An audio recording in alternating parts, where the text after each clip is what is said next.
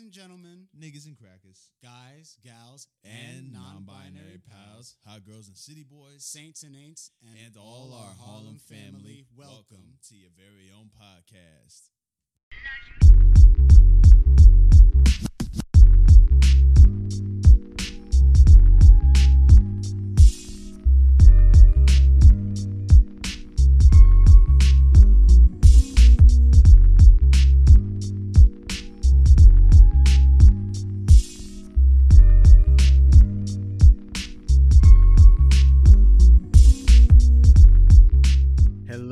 Hello. Greetings all. Welcome back to another episode of your beloved bi-monthly broadcast, Harlem's very own, featuring as always your three magnanimous co-hosts. I am Justin Winley, aka Black Magnus, aka Rumble Young Man Rumble, joined by my Oh God, yo, what's up? It's Jude, aka Aku Ali, aka Sugar Stefanucci. What's up?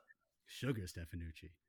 And our third mic, Mr. Ahmad Simmons. Oh, how y'all doing, people? How y'all doing? This is your boy Ahmad K. Simmons, aka the K is for Kang the Conqueror, aka Escanor himself. How y'all doing? Love it. When the Love sun it. comes out, we get swole over here, okay? Period. The sun comes out, we get swole over here. We are rejoined by friend of the show, filmmaker and Brooklyn native, Mr. Wesley Andre Goodrich. Go ahead and introduce yourself. My full government name.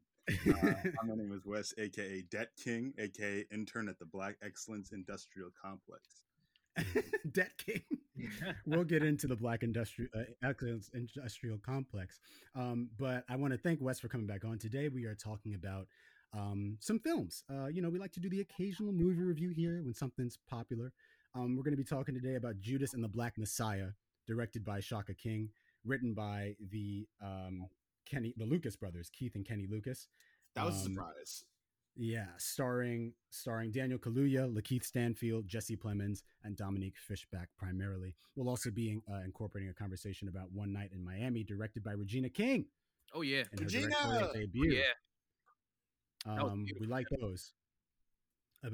Adapted from the play that was written by Kemp Powers, who also adapted the screenplay. So, we wanted to come together, and we specifically invited Wes not only because he's a great filmmaker, but because he made a short film about Fred Hampton. I'd actually like to open up by talking about that. You directed and wrote Good Night, Fred Hampton, which is how long? It's a short film. How long is that? I haven't watched it. I think it's like 9 minutes. I made it like 2.5 years ago, but yeah, Good Night. Yeah, and what what drew you to do that? Was that an assignment, or was it something, a labor of love? It was a couple things. I mean, I was applying to film school, and I had never made a film before, like myself. Like I'd been on sets before, but I'd never directed a film before. Yes. And I was always interested in the Black Panthers. My mom is a social studies teacher, so like I've known about the Black Panthers for a minute.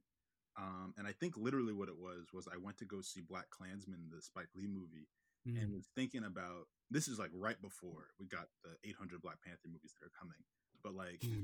I was like, why haven't we gotten the Black Panther movie or movies about Black Panthers really? And Fred Hampton was the one that was closest to my age, and I was always interested, like this 21-year-old guy that was like so threatening to the FBI that like they shut him down. So I did some research. I read most of the book, The Assassination, and then I wrote something up that was supposed to be like a thought experiment about his last night, because for me, like I was a low budget, so I couldn't do the whole wearing leather jackets and berets and all that, because that's a lot of money. So I was like, what does it look like if we take the last 12 hours of his life and make that like a short? So that's what it was. Yeah, really well done. And we'll circle back to it for like, a little bit of tit for tat later on. But basically the way we're going to run this is we're going to start with initial impressions of the movie Judas and the Black Messiah. You've all seen it by now. It's out on HBO Max for the audience listening. I want to go to you first, Jude, my co-host, sir. What did you think about the film initially? Initially, I thought it was really dope. I really enjoyed how well it looks like an actual biblical story. Like I'm not a religious person, so I didn't grow up going to church or anything like that. But my mom had me watch Jesus Christ Superstar, and it moved the same way as Judas and the Black Messiah. Obviously, without the songs and dance or whatever, but William O'Neill being the Judas. It's starting with him and his whole story, his arc of how things are going down, and then you see Jesus, the Messiah, Fred Hampton, arise, and he's just talking to the people, getting everybody excited, invigorating everybody's spirits, going to jail, being condemned, and then being crucified. And then, in spoiler alert, but it's not that much of a spoiler because he's no longer with us. For history. Spoiler alert for real history. Yeah, but in the last scene, it looks like the Last Supper. You know, all of them sitting in his house, eating, having a conversation, whether he should escape or not. But him like, nah, I'm gonna stay here and do what I need to do for the people. But it's also like, yo, like, you're gonna get popped. And it also reminds me of back in my philosophy classes, because this is what I'm doing now because I'm back in school, is Socrates. You know, all these people are trying, yo, Socrates, let's get you out of here. Let's exit, you know, but then he'll have to be exiled and not, you know, go forward with his demise. And I think Fred Hampton knew that, and he wanted to continue his work, but he knew his demise was coming, and if he maybe escaped, he could have put his people in even more danger. But everyone's screwed anyways. So yes. I liked how, you know, the biblical side of it really was put forward, and it was interesting. Yeah, well said. Ahmad, your initial thoughts? Man, that movie was powerful. I ain't even gonna lie. I was blown away by Daniel Kaluuya's role and how he portrayed as Fred Hampton, because nobody really knew what they would be expecting from Daniel himself. Like him, he's in his 30s now, right? Portraying a he's 31. He's 31, I think. Yeah, and you know, portraying 10 years older. Yeah. He looks older, bro. 21-year-old man. But I for one was really surprised and also just proud of what he did with the role of Fred Hampton. And I do agree, Drew, that it was basically symbolic, but also it reminded you of how Jesus' followers were always with him, and you know he's just wanting to do right for the community, but also, oh man, I'm gonna give him a nice little hand clap for Daniel, because it was downright amazing. But also it made me, oh man, Lakeith made me not like him the entire movie. Like when they first introduced him, I was like, this is gonna be bad. This is gonna be really bad. And also spoilers for the people that are in that are gonna watch the movie, but you know, he really did it for a shitty compensation. It was pretty shitty. And for him to just have this selfish mind as he's walking through the Black Panther headquarters trying to win their side and just staying out of their way, and he's like, oh, I don't want to do this no more, but the cop is like, but you're gonna have to, or you're gonna go to jail. So he's just doing all this shit for himself, and then you're gonna have a change of heart at the end when you cry in front of Fred Hampton saying like, okay, I want to get you another drink. It just made me so mad at the end about William O'Neill. It just fantastic film. Fantastic. Don't get me wrong. Fantastic. But it just hit hard. So yeah, we'll crack that open more when we get through the plot summary. Wes. I didn't watch it. I thought this is like, well, first of all, the acting is like amazing. Like we've all touched on the acting, but like I remember when I watched this, I texted Justin. I was like this is like one of the best performances I've ever seen from Lakeith, like ever. Yeah, it's a good one. And like Daniel is the flashier performance, and I mean he's great. Like Daniel Kaluuya is like top 3 best actors working right now. But I think also Lakeith is kind of like the hidden great performance, because he has to do so much, and a lot of the movie is on his back. You know what I mean? Like a lot of the movie is resting on, like the camera's resting on his face the whole time, and I think he does an amazing job. And I think if you had gotten a lesser actor, the movie actually fundamentally doesn't work because Lakeith is doing so much. You know what I mean? And we're supposed to, like what you guys said, like we're supposed to sympathize with Judas. You know what I mean? Like we're supposed to go, oh man, like if I was in that situation, what would I do? And if you don't have a good actor playing that role, you don't care. Like you're like, whatever. Like he's a snitch and whatever. Right. I think it's a well-made film. I think the directing's incredible. I think all the casting is really great. I think in terms of kind of the introduction, the cinematic introduction to the Black Panthers, because this is the first major one we've gotten. I think it's definitely like interesting, and it's an interesting like kind of like summation of like the Black Panther iconography that we've gotten for the last 10 years. Because with Beyonce and Kendrick specifically, and even J. Cole a little bit, we've seen the Black Panthers aesthetically come back. And I mean, especially with the Super Bowl performance, and I think this movie is riffing on that in an interesting way, and like going, you know what they look like, but this is who they were. You know what I mean? Yes. So I'm interested. I'm also interested in like how much of a crime movie it is. Like it kind of feels more like Taxi Driver or something than like Selma, which you can talk about. But overall, right. I think it's a really well made movie. Yeah. So I agree with you, Wes. I think that this movie is definitely doing something with the civil rights biopic genre that's a little different. Shaka King describes it as The Departed within the world of COINTELPRO. And it definitely is a crime thriller. He said that he's particularly fond of like 70s crime thrillers. So you can feel that aesthetic here. I'm really excited to get into it more with y'all because I read a review by Angelica Jade Bastien on Vulture, and I respect her very much as a critic and writer. Yeah, she had very negative things, in fact, to say about the film, and particularly about the performances. She didn't think that, for example, like the things that I agree with you, Wes, and Ahmad and Jude. I think that I thought his performance was really strong. Very, I think he really captured what it would be to have to suppress like first of all, to be a confused person about exactly what your place is in the world, and then to have to suppress like your actual personality to be like this spy when you haven't ever had an education in that or anything like that. Right.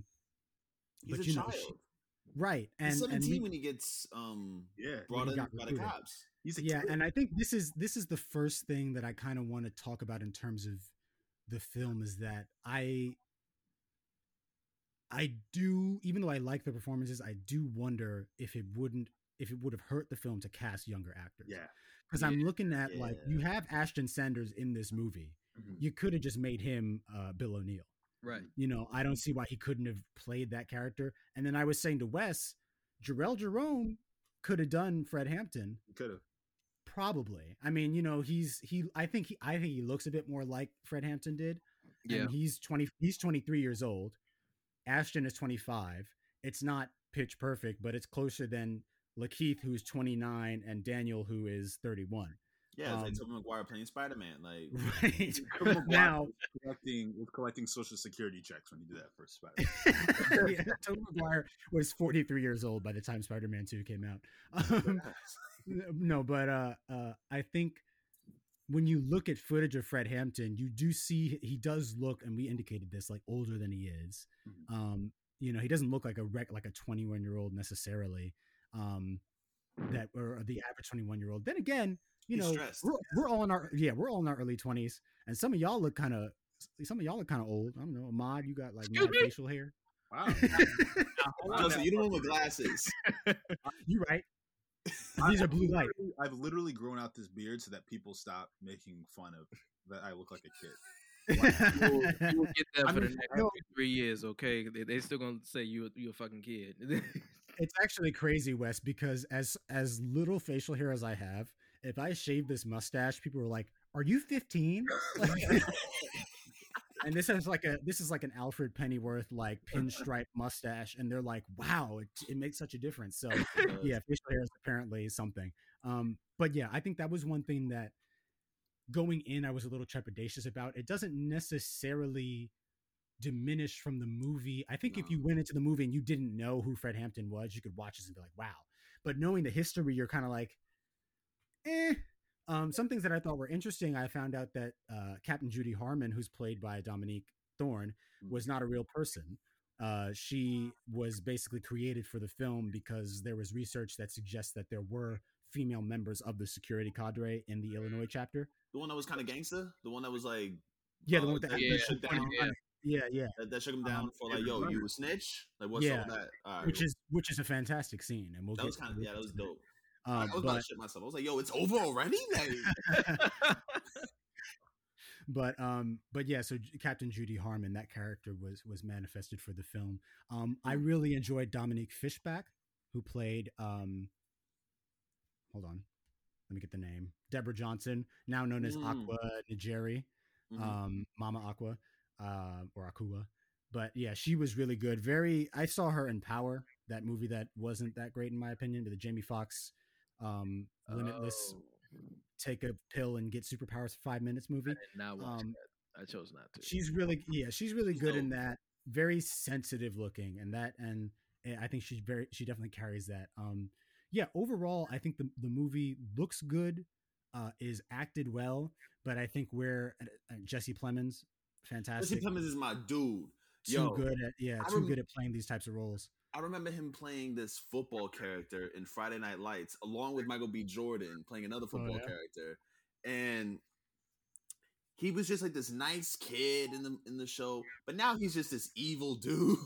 Every time I see this guy, I'm just proud of him. I'm like, yo, you came a long way, man. Like, shouts out to you, kid. Because he was like, was he? Yeah, yo, he played the bully. He was the bully, bro. Wow. He shook down Bow Wow. He's been beating up on black people for a long time. Damn. He came a long way, bro. He came a long way. I was very impressed by what he did. I was very impressed. Yeah, I was talking to Wes, and I was saying that this guy, Jesse Plemons, and I had first seen him in Breaking Bad, where he played a similarly, a very different kind of unbearable character. But I I feel like I was looking at him in this, I was like, give me Philip Seymour Hoffman vibes. Mm-hmm. Yeah. It's definitely reminding me of Philip Seymour. And it's funny because he played his son in a film called The Master. Great movie. Yeah, he has a lot of his, like, just that very calm, icy danger to him, But it's interesting because the character that he's playing, Agent Roy Mitchell, was also involved in apparently solving the murders that are the basis for Mississippi Burning. Oh, for real? Solving. Yeah. I'm holding up quotations. Yeah, because when I looked it up, I couldn't find like anything that he directly did, but his name is attached to it in some places. Like I read his obituary. And he actually had 9 implants within the Panther Party. They're the Illinois chapter? I think. Well, I don't know if it was all Illinois, but I guess O'Neill was the most renowned one. But yeah, so I mean, those are my initial thoughts. I think it's good, and then there's some stuff we can get into politically that we can start talking about later. But let's just start with the plot. So we're in the late 1960s when 17-year-old petty criminal Bill O'Neill is arrested in Chicago after attempting to hijack a car while posing as a federal officer. Mm-hmm. He's approached by FBI Special Agent Roy Mitchell, who offers to have his charges dropped if he works undercover for the Bureau. O'Neill is assigned to infiltrate the Illinois chapter of the Black Panther Party and its leader, Fred Hampton. So that opening sequence I thought was pretty effective. Mm-hmm. Him rolling up in there, holding the badge out, and then with the hat on and everything. I mean, that is probably the youngest he feels in the movie. Yeah. Probably because I feel like they gave him oversized clothes, like so that he would kind of shrink into it. Mm-hmm. And he runs into that gang with the Green Berets that. Mm-hmm. The Crowns, yes, thank you. That Hampton later tries to unify with. But yeah, him getting in the car and then getting pulled over. Interesting sequence there. Then he begins to grow close to Hampton. We meet Fred. I think we actually first see him at the high school, which is where he's given this speech about it was something to do with faculty. Like some faculty member got switched around and the BSU was happy about it. And then Fred Hampton was like, no, it's not enough. And then Deborah Johnson came up to him and said, maybe you should be a little bit nicer when you talk to people, yada, yada. Are you a poet? That whole thing. Their relationship starts. But this is the first time we see Daniel Kaluuya in the role. Now, there was something that was in the Bastien review that I thought was interesting, that basically she felt like he was kind of she didn't feel he was fully fleshed out as a human, Mhm. but that he felt more like a walking rally. You know, like every time he was in a scene, he was giving a speech for the most part. Well, But that's go. I'm sorry, Jude. Go ahead. Now you say, dude, go. No, rock paper scissors for this. Go All ahead, right, bro. No, my thing about it is, and I think the reason why Daniel Kaluuya performance is getting all the heat, like I think he's gonna get nominated for it and all that, is because it is so flashy. Like I think a lot of the performance is him giving speeches, and I think the danger, especially in a movie that's like this well constructed, that looks this good and is acted with this caliber, is like I actually don't know how often we see Fred Hampton like as a person. You know what I mean? Like we get that scene with him and Deborah when they're flirting, and then we get him a little bit later when they're talking in bed together. But otherwise, that was one criticism that I did see, because I was like, I don't, and the movie isn't about him necessarily, so I get it. But I do think there are parts in the writing where I'm missing him as a person. But go ahead. I thought a powerful joint was him when he was talking to Jake Winter's mom. Oh yes, I forgot about that. Yes, that's a good scene. And also, what we have of Fred Hampton is a lot of his big speeches. Mm-hmm. Yes, you know, if we have a movie about Martin Luther King, for example, we have a little bit more footage of him. It's not just him saying "I have a dream" speech. It's him like doing the press conference and him, you know, in that different tone of voice with a more inside voice rather than outside. You know, or same with Malcolm X or Ali. But with Fred Hampton, it's him. I am a revolutionary. Like right. And it's funny you did that, because I was I had to look this up because I was listening to Kaluuya perform in that first scene, and I was like, why does he sound familiar? And then I was like, yo, he kind of sound like Bernie Mac. And then I was like, oh my God, where is Bernie Mac from? Bernie Mac's from Illinois. Yeah.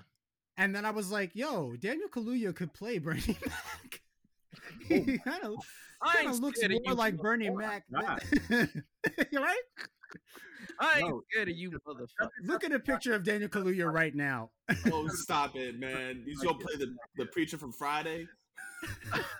That's actually mad good. Like you could right. It was I don't know, man. I was listening to it. I was like, you're kind of just doing a Bernie Mac voice. Yo. I mean, like, not he is. I don't mean to diminish it. He is doing the Fred Hampton voice. But like, that Chicago accent is so, I guess, strong. And like, there was literally a point the way he was talking like this. I was like, that's Bernie Mac. You know what he should do? You know what they should do? They should do a sequel to Soul Man and have Daniel and Samuel Jackson do a scene together. No, actually, you know who it would be? It would be Daniel and Anthony Mackie, because Anthony Mackie is kind of the new Sam Jackson in a lot of ways. He don't say motherfucker enough. They should play the same characters that they played in Soul Man 1 and just not comment on the fact that it's different actors. Yeah. Exactly. That's it. Or that they're 30 years younger or whatever it is. But yeah, I digress. Yes. So, so Kaluuya, he gives this, well, not Kaluuya, but, Hampton gives this speech at the high school. And then we get to see a little bit about, how he runs the Panther Party. There's that scene where he's like, politics is war without bloodshed, and war is politics with bloodshed, which I thought was a very interesting clip, and that's a real thing, obviously, that Fred Hampton said at one point. Oh, that's what we were talking about. We were talking about the humanity of him. Yeah, that's a really good point. I mean, I do think that there are scenes that they try to stick in, like you said, Jude. The scene with his friend's mother. The scenes that are trying to humanize him are with his wife, or his girlfriend. But that's what I was gonna say, is that it's like Judas and the Black Messiah, meaning that they have to make.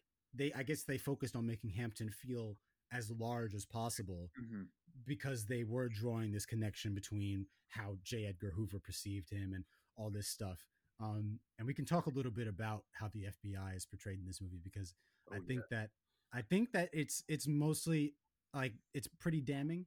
But I wonder, if they could have gone any deeper with it.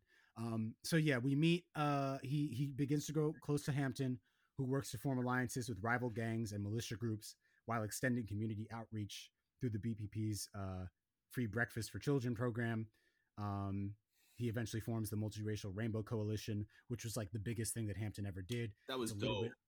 It's a little bit glossed over in this, but like you said, Wes, it's that balance between, is this about Fred Hampton or is it about O'Neill, or is it about both of them, and how much can we leave in? He falls in love with Deborah Johnson, and then O'Neill is relaying this intel to Mitchell, who in return compensates him. When a fugitive party member, George Sams, hides out at the local BPP office, O'Neill learns from Mitchell that Sams is an informant whose presence in the Black Panther Party offices allows the Bureau to obtain search warrants. So yeah. That was shaky, yo. Just them talking about like how they captured that. He framed that other guy for being an informant, and then they tortured him. But he wasn't an informant. I think Alex Wakely was. Wasn't he? Well, because remember when? So Mitchell goes into his superior's office, and he's like, "Hey, O'Neill just came to me about this informant guy," and then the guy's like, "Oh yeah, I know." It was Sams was the informant, but he blamed the other guy, which is why that other guy got killed instead of Sams, is what I thought they were saying, which is why Mitchell is like, so are we just that's murder, right? Like that's manslaughter or something. He's like, yeah, but it doesn't matter. They're all savages, that whole thing. Right. Yeah, he looked pretty shook in that. I don't know how real that is, but he was like taking back, like, wait. I'm all for taking down the Panthers, but yo, that's just murder, yo. Right. Well, there's always that moment. There's always that moment in movies like this where the cop or whoever is like, wait, I didn't know we were this dirty. So I think that's what that was. But there's also I think that's a moment that their ages come into play. You know what I mean? Like if you have a William O'Neill that's 17 and the FBI is giving him a whip and they're giving him clothes and they're like taking him out to dinner. He's like, oh, these are my friends. You know what I mean? Right. And then when they pull the rug out, you as the audience are like, oh, this is a kid. Like this kid is in over his head. And I think as good as Lakeith is in the movie, I think that's lost a little bit because you're like, oh, this is a grown man. Like, you know what the FBI is. Like, you know what I mean? Right. You knew what it was. Yeah. I can say that I can agree with that because it made me forget how old Bill was in that time. A 17-year-old kid going to the police. Your first, I feel like it's just fear that gets into your eyes when you're faced by a policeman. You think you're about to catch all that time, but they're like, yeah, he told him what, like 6 years or something. He threatened him 5 for impersonating a police officer, and I think was it 2 for stealing for the theft, something like that. Yeah. And so in his mind, he's like, I don't want to do 7 years in prison. He was like, well, you can do this for us. And so him going back and receiving money and being in these fancy restaurants and stuff like that, it's like he still wanted that. And he kept going at it and at it and at it until it felt like he couldn't take it no more. Yeah. But it's only so much you can do to the mind of a 17-year-old black kid in the 60s.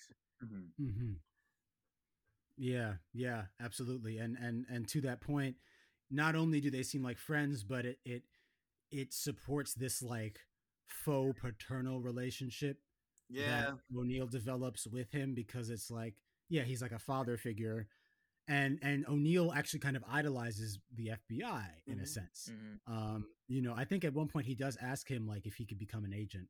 I think that when he's in his house, I think they have a conversation like that, and Roy's like, well, I don't know about all that. Slow your roll, nigga. Right? Yeah, right. But with the hard R. No, but but he's with his kid though. And he's like, yo, you want the scotch? It was very welcoming and warm. Yeah. I was like, and this is what's really, really interesting about like racism in the North versus in the South. And we can talk more about that after the plot summary, because I have some thoughts based on some of the stuff I watched. But yes, so he obtains the information about the informant. So then Hampton is arrested because they, as happened in real life, they accuse him of stealing $75 worth of ice cream sandwiches or something bogus like that. He gets a year in prison. And as that happens, O'Neill is rising up through the ranks as the security captain. Not before there is that scene we mentioned earlier where they're wondering because they at one point they pull up to the Crown's hideout as the Black Panthers, and the dude who one of the dudes who what's his name O'Neill robbed notices him, recognizes him, and Captain Harmon catches that. Yeah. So she pulls him into his car and they drive him into an alley and she pulls the blicky on. She pulls the burner out on this. It was smooth how she did it. She was like, wait, your piece in here? Let me see it. Right. The great thing about that scene is, I mean, everybody in that scene is great. Like Dominique is great. I think Ashton's in the back and in that scene. But like realistically, you should be on like Captain Harmon's side. You're like, oh yeah, this guy's a snitch. Kill him. Absolutely, you should. Right. Man, I hope she doesn't kill Lakeith in this scene. Right, and that's the thing about movies like this. Again, when like the protagonist is the traitor, you're like, oh no, it can't happen now. Like he has to complete his mission, but then you're also like, no, get him. Like my dad is sitting next to me at watching the movie at the same time, like, yeah, shoot him. Like, your dad. What do your parents actually think about this? Real quick, initially, they really enjoyed it. Yeah, I haven't really gotten to break it down with them fully. Here comes my loud radiator, if y'all can hear it. But it sounds nice. Really, I'm freezing.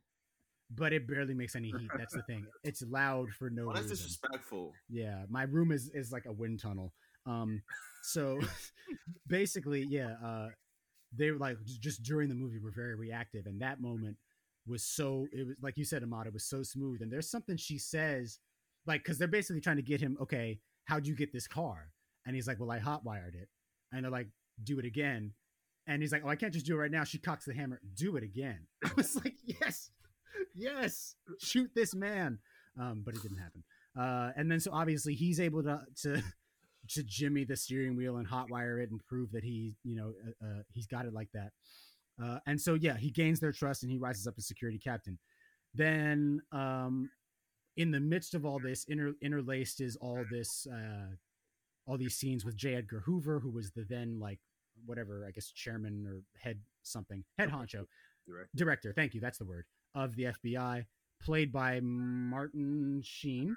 Shout out to Martin Sheen, older brother of Charlie Sheen. Yo, I was watching something and they said he looked like the Penguin. The prosthetics on him are kind of out of control. It's a lie, yo. Like makeup artists, subtlety is everything. No, but because when I first saw him, I was like, is that supposed to be Nixon? Like I thought it was a bad Nixon. Yes. I didn't, and then I was like, does that timing work out? Because I've seen some horrible Nixons. There's the one in X-Men: Days of Future Past. It's like a caricature. That guy is ridiculous. That's supposed to be President. What was his first name? Like politician. Just white. No, that was Nixon. So yeah, J. Edgar Hoover is like, we have to take care of this Black Messiah. The Black Panthers are the number one threat to basically the homeland security, which is true. That's basically what he declared them. Mm-hmm. And so there's all this. That basically he reaches out to the Chicago police to have them increase their security presence in the neighborhood, and then we get this shootout scene where Judy Harmon has the shotgun. And homeboy next to her, Jimmy, whose name I can't remember. Wait, no, Jimmy. Jimmy was the one that shot Ashton Sanders. Shot the two officers inside the store. Yeah, it's Ashton. Just another dude. I forgot his name too. Yeah. There's like three Black Panther like teenagers that are floating through the movie. Yeah. Like major young actors, and I just can't tell them apart. Yeah. But so they're basically the Chicago police are kind of taunting the Black Panthers, and Harmon just decides to yet again pull out the heater and unload on them. Wow. I mean, especially considering that, I mean, I guess this, I mean, obviously they did burn down the center. That happened. Mm-hmm. But this is one of the things where I'm like, did you have to, if Judy Harmon didn't exist, then why did you create this woman to start a fight with the police? I mean, it doesn't paint the Black Panthers in the most positive light. It does not. And maybe that's like the point. I mean, Shaka did talk about trying to be circumspect with it, but like while the Panthers were obviously anti-police, I don't know if they were like going out of their way. I know they had a lot of shootouts with them, like in California, for example, where they started in Oakland. Mm-hmm. But I don't know how many of those instances were initiated by the Panthers or not. A lot of the times I knew they were founded, by Huey Newton to kind of keep the police in check. Mm-hmm. So they had an open carry license and they would observe police interactions. And if they thought something was out of whack, they would step in. Who did they speak to? I know they had like serious conversations. Like Daniel had an 8-hour meeting with Fred Hampton Jr. and Fred Hampton he had to be. He was on set every day of the filming. So he had to be on set. I probably would have to be safe to assume that probably did happen the way it happened. I don't think Fred Hampton Jr. would be like would just fly let something like that fly. Right. If it didn't occur. Yeah, good point. And this part is where, we start to see O'Neill for the breakdown. I want to say coward, but for the kid that he is again. And that's the thing. You have an older actor. It just looks like he's a punk. But when you realize he's a scared little kid, I don't want to get in a shootout with the police. So he tells Judy Harmon, I'm going to go up on the roof for a better vantage point. They see him, sniper. And then actually, wait, maybe they do start it. Maybe they shoot at him first and that's what it is. Nah, I think they were going on to shoot. That's yeah. And then they see him and they're like, oh, they have a sniper there. They keep shooting. Yeah. And then he manages to escape. Judy Harmon's friend gets shot, not fatally, I don't think. There's a shootout. It occurs at the chapter office, and then they come in and the place gets bombed. At this point, O'Neill tries to quit for the first time, but he's rejected by Mitchell. After Hampton is released from prison, and of course we see him get the notification in jail. They slide the newspaper into his like solitary. He's basically in like the hot box, and they pretty much like what Jarrell Jerome when he was in When They See Us. It was in the hole.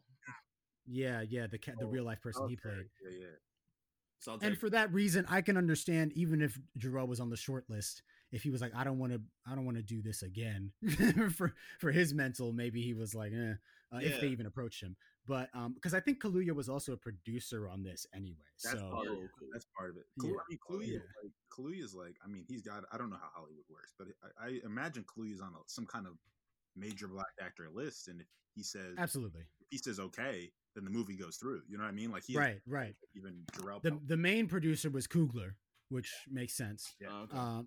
Yeah, and then I think there were some other people behind it. So he reunites with Deborah, now pregnant with his child. And then Jimmy Palmer, who was hospitalized after being shot, is killed while being transferred to another hospital. Enraged upon learning of his death.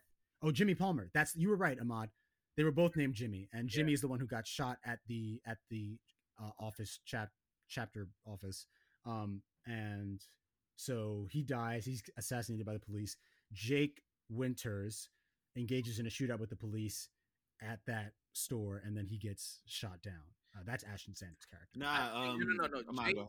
Jake was the one that was by the trailer, and I think his friend Reg was going on in there, and he had called the janitor. Yeah. Well, I'm just reading Wikipedia. Wikipedia. Said, what does every professor say? Wait, Ashton Sanders is Jimmy Palmer. And then the kid from Euphoria is the trailer, the one that's by the. Is Jake Winters? The kid from New Edition. Oh, see, I thought. Okay, that's right. That's what it is. That's right.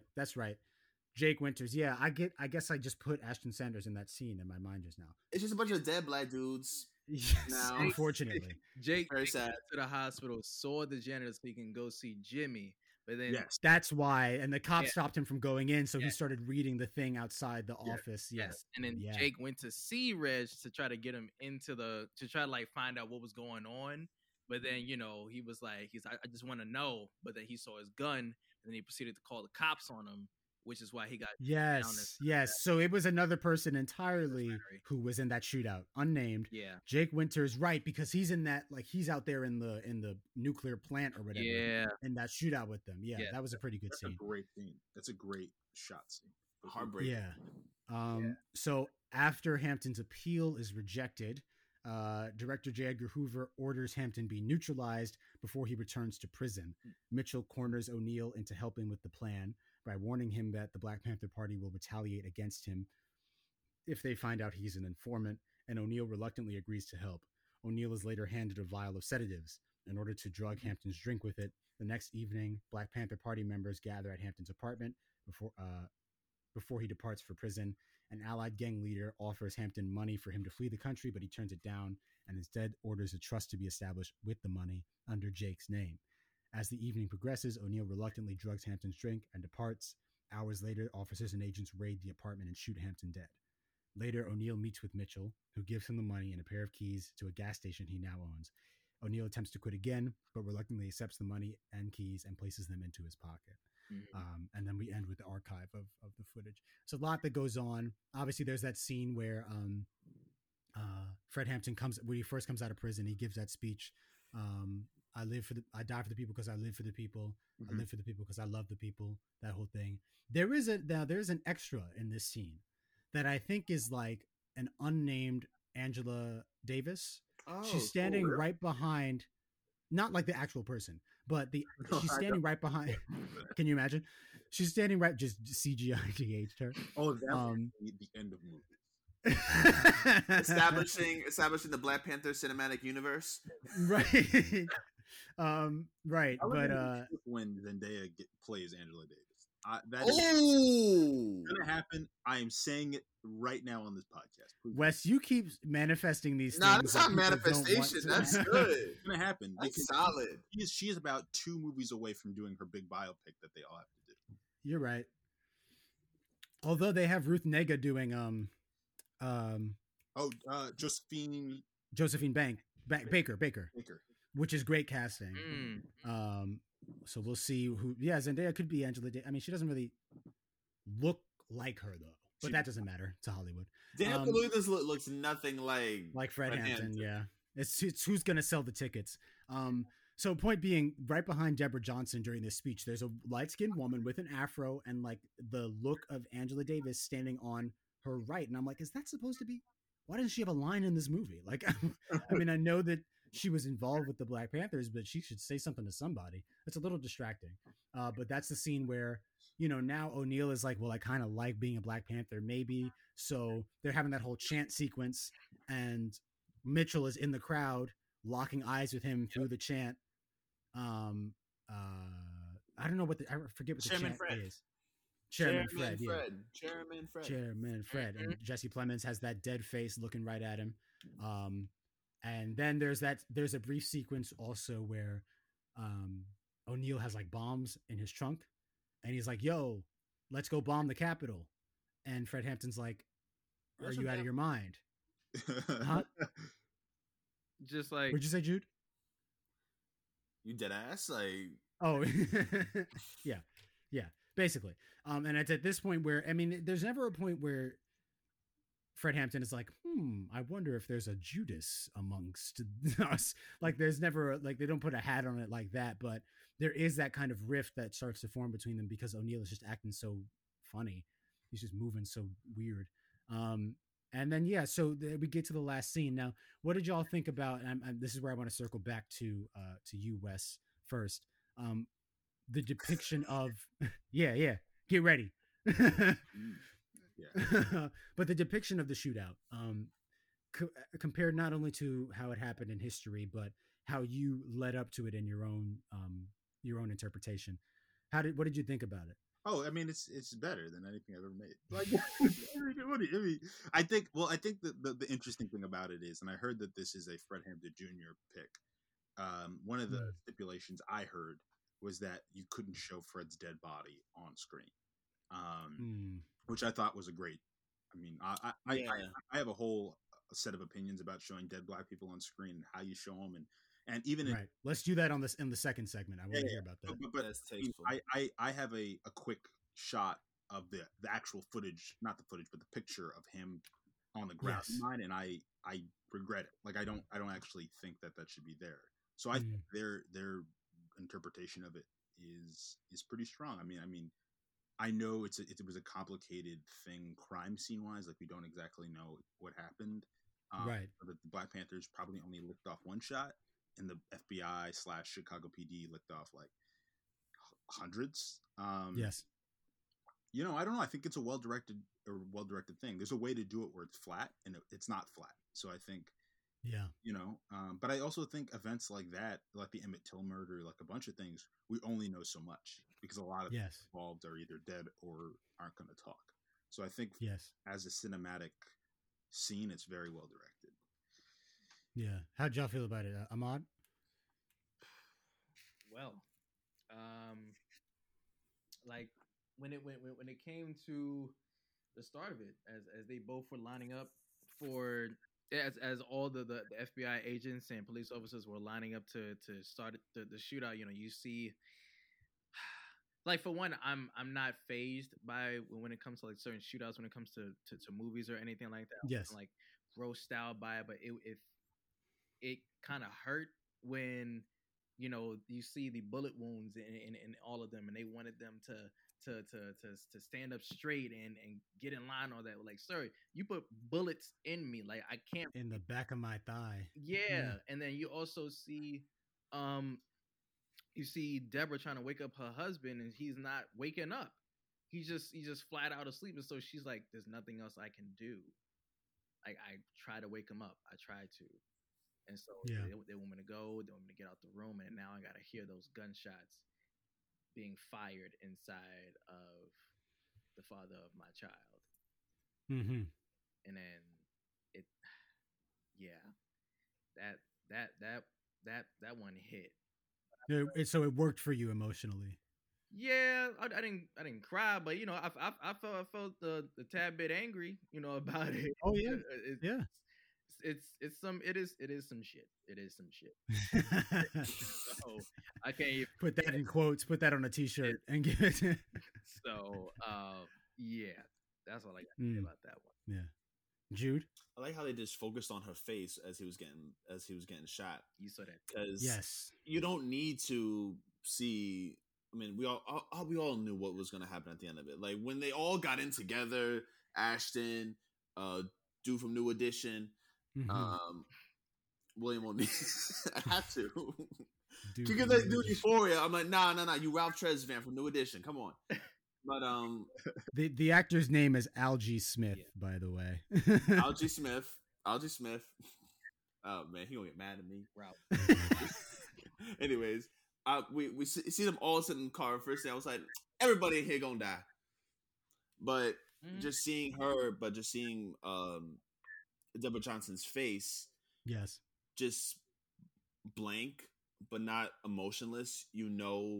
She's just breaking down inside. But in moments like that of shock, your face is blank, and she just portrayed that so well.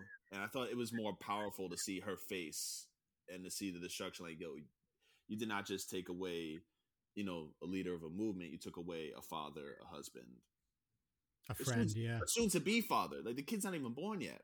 Yeah. And also it brought me back to when she had to show that discipline. Remember when they arrested him and she was like about to wild out, and he was like, discipline now. Go back to what you doing. Just handle like that. And I remember that when that's exactly what it was. Yeah. She had to. She couldn't start crying and fall to the ground, all that. Oh, my baby, all that. Nah, she had to have the blank face and that one, like, you see like the tear forming. The Denzel tear. Oh, I was just thinking that. Man. Well, you know what it's like, to make a reference to a very different movie. Y'all ever seen Cloudy with a Chance of Meatball? Yes. Wow. Not worth that. There's this scene. Yeah, there's this scene where this cop character, get back in there, tear. He sucks his tear up. That's basically what she did in real life. Like, and y'all said exactly what I was thinking in that moment. That she perfectly captured, especially when I went and watched footage of Mama Aqua.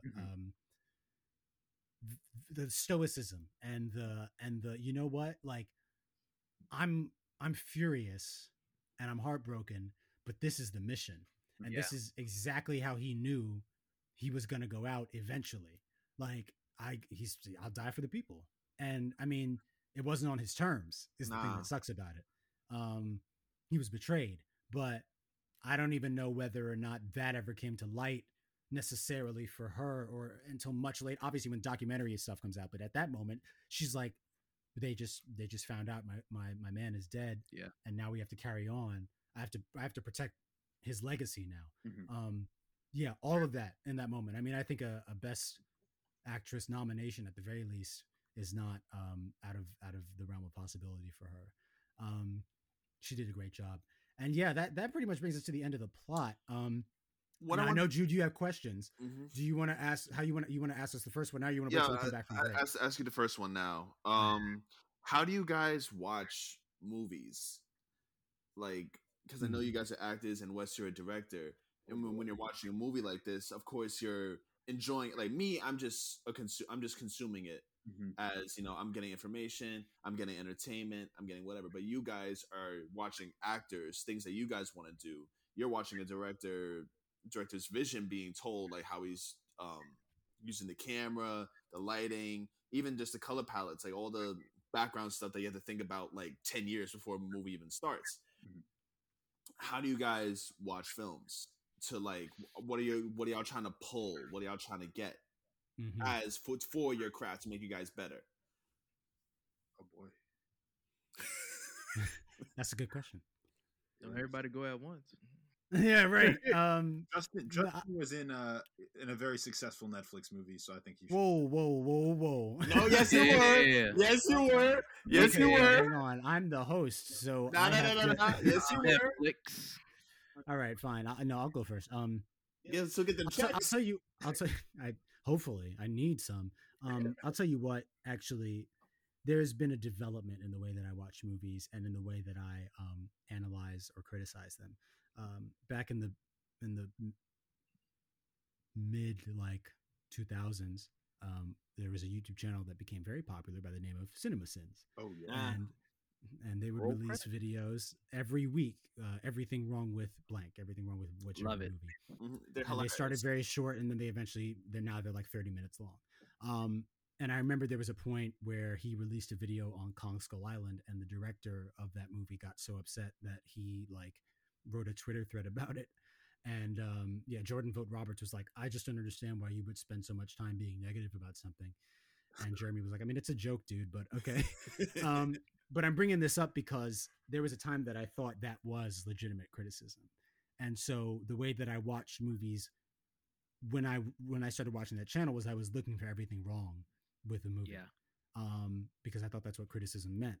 Then as I developed as an actor and as a writer, and now I'm in Pace for Film, I realized that it's not about that. And this ties back very neatly into what we talked about with Jay on our last episode, because I've been thinking a lot about the subjectivity versus objectivity of art and of filmmaking, and what makes a good movie. And I had this conversation. I sparked this conversation on Clubhouse in a room. We're talking about movies, but you could get into the nitty gritty of the craft, which is the rules about how something are made, versus the art, which is the expression of the making of it. So the example that Paul Levitz, a professor I had one time, gave was, if we're talking about a table, there's a way a table is crafted. It has to be able to hold something. It has to have a foundation. But then when you get into the art of it, you would think, okay, a table usually a table has 4 legs, but maybe there's a 3-legged table. Maybe it's got 2 legs. And a bed can be a table if you put stuff on it, So it's there's all this room for interpretation. And I've just come to a place where when I'm watching something, I'm looking for it to show me what it wants to show me. Mm-hmm. Point blank, I'm looking for it to tell me the story that it wants to tell, which is why I can watch horror movies, for example, and even if I'm not personally scared, that doesn't make me go, well, that was a bad horror movie, because I'm interested in what the director thought would be creepy, and what is resting underneath the spooks. So Midsommar, for example, which is that's an example I often go back to, because a movie didn't scare me. It was unsettling, but I was also I'm getting a glimpse into this man's mind, which is not maybe the most pleasant place to be, but also he's trying to tell a story about grief, about identity, about belonging. And I can see that through this vehicle of horror filmmaking. So it doesn't mean that there are movies that I dislike or that I don't dislike. Obviously, there's stuff that I watch and I'm like, I hated every second of that. And there's stuff that I watch that I love. But yeah, I think, as a film watcher and as a critic or analyst of it, that's the approach I take. And then as an actor, I'm usually looking to forget that it's a person, like I'm looking to forget the real person. And that's difficult because celebrity and acting are so intertwined now. Mm-hmm. But I just finished watching Knives Out, for example, because my brother and his fiance are up for the weekend and they hadn't seen it. So I was showing it to them. And Daniel Craig disappears into that role, as far as I'm concerned. And I love him as James Bond, but I'm watching him in that and I'm like, yeah, this is a completely different person. And that's the type of stuff I like to see. So when I watched Daniel Kaluuya in this movie, I wasn't thinking about Get Out. Yeah. And that's great. When I watched the Keith in this, I wasn't thinking about Sorry to Bother You. And that's great. Like, they were able to convince me that they were totally committed to this. And that's what I try to emulate in my acting. That's my answer. Okay. Monster?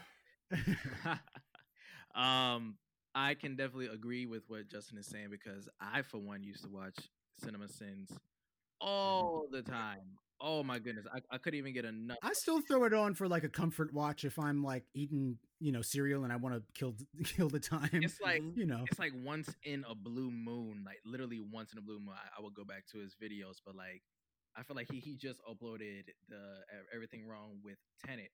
Oh my goodness, when I saw that, I was genuinely confused, but haven't seen that movie yet, so very confused. I will say you'll be very confused. I can say that I was looking at every mistake or anything that was going on within the film. It's like, oh, they're doing this. Oh my God, this is why their rating is like this, and why is the setting like that? Why is the plot going this way? But it took some time for me to just say, watch the fucking movie. Just watch it. Just watch it. See how things go. And from an actor's point of view, I do agree on top of taking the actor itself out of that character. We see them on social media. We see them in the interviews. We know how they act. But we want to know, how can they shut that part of them down and portray this particular character that the director or the producer wants them to act, that wants them to be like in this film. When it comes to Kevin Hart, he can't do anything else but a comedy. That's what he does. He's a comedian. And you play like, oh, this is a serious role.